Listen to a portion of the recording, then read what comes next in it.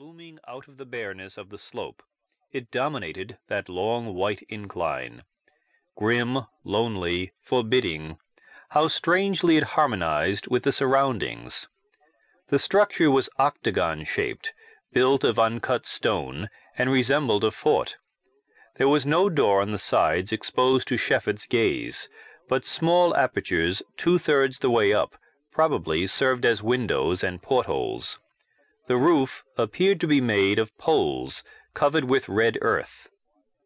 Like a huge cold rock on a wide plain, this house stood there on the windy slope.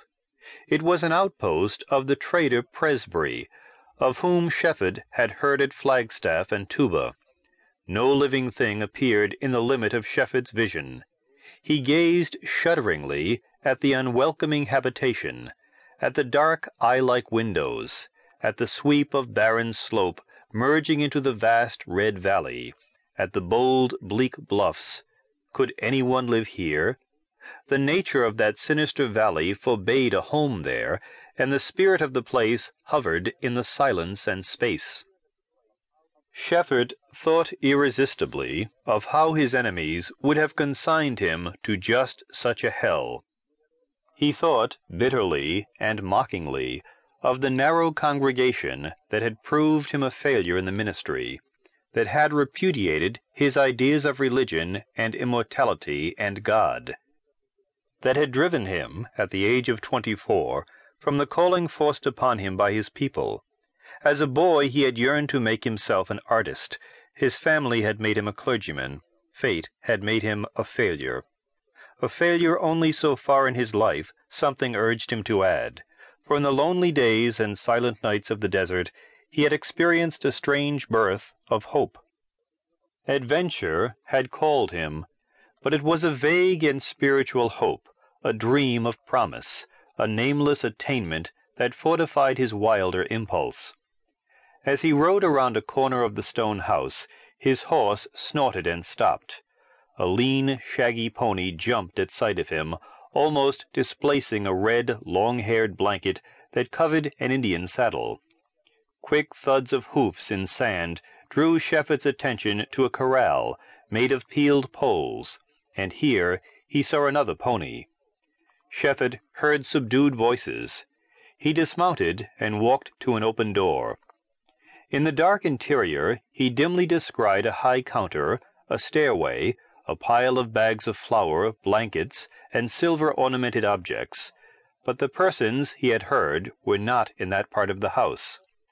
Around another corner of the octagon-shaped wall he found another open door, and through it saw goat-skins and a mound of dirty sheep-wool, black and brown and white.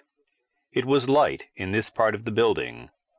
When he crossed the threshold, he was astounded to see a man struggling with a girl, an Indian girl.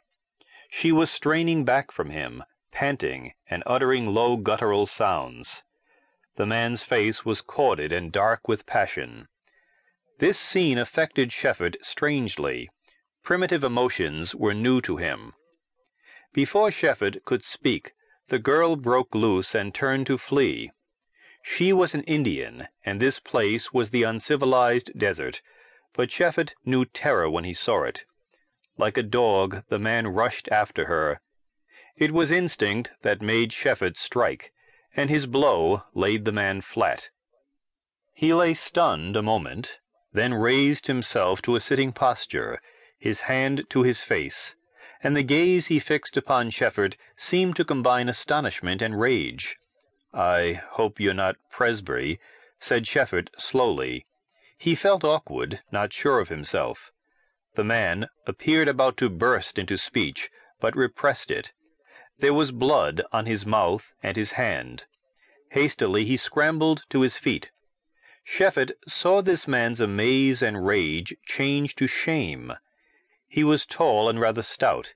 He had a smooth, tanned face, soft of outline, with a weak chin. His eyes were dark. The look of him, and his corduroys, and his soft shoes, gave Shepard an impression that he was not a man who worked hard. By contrast with the few other worn and rugged desert men Shepard had met, this stranger stood out strikingly.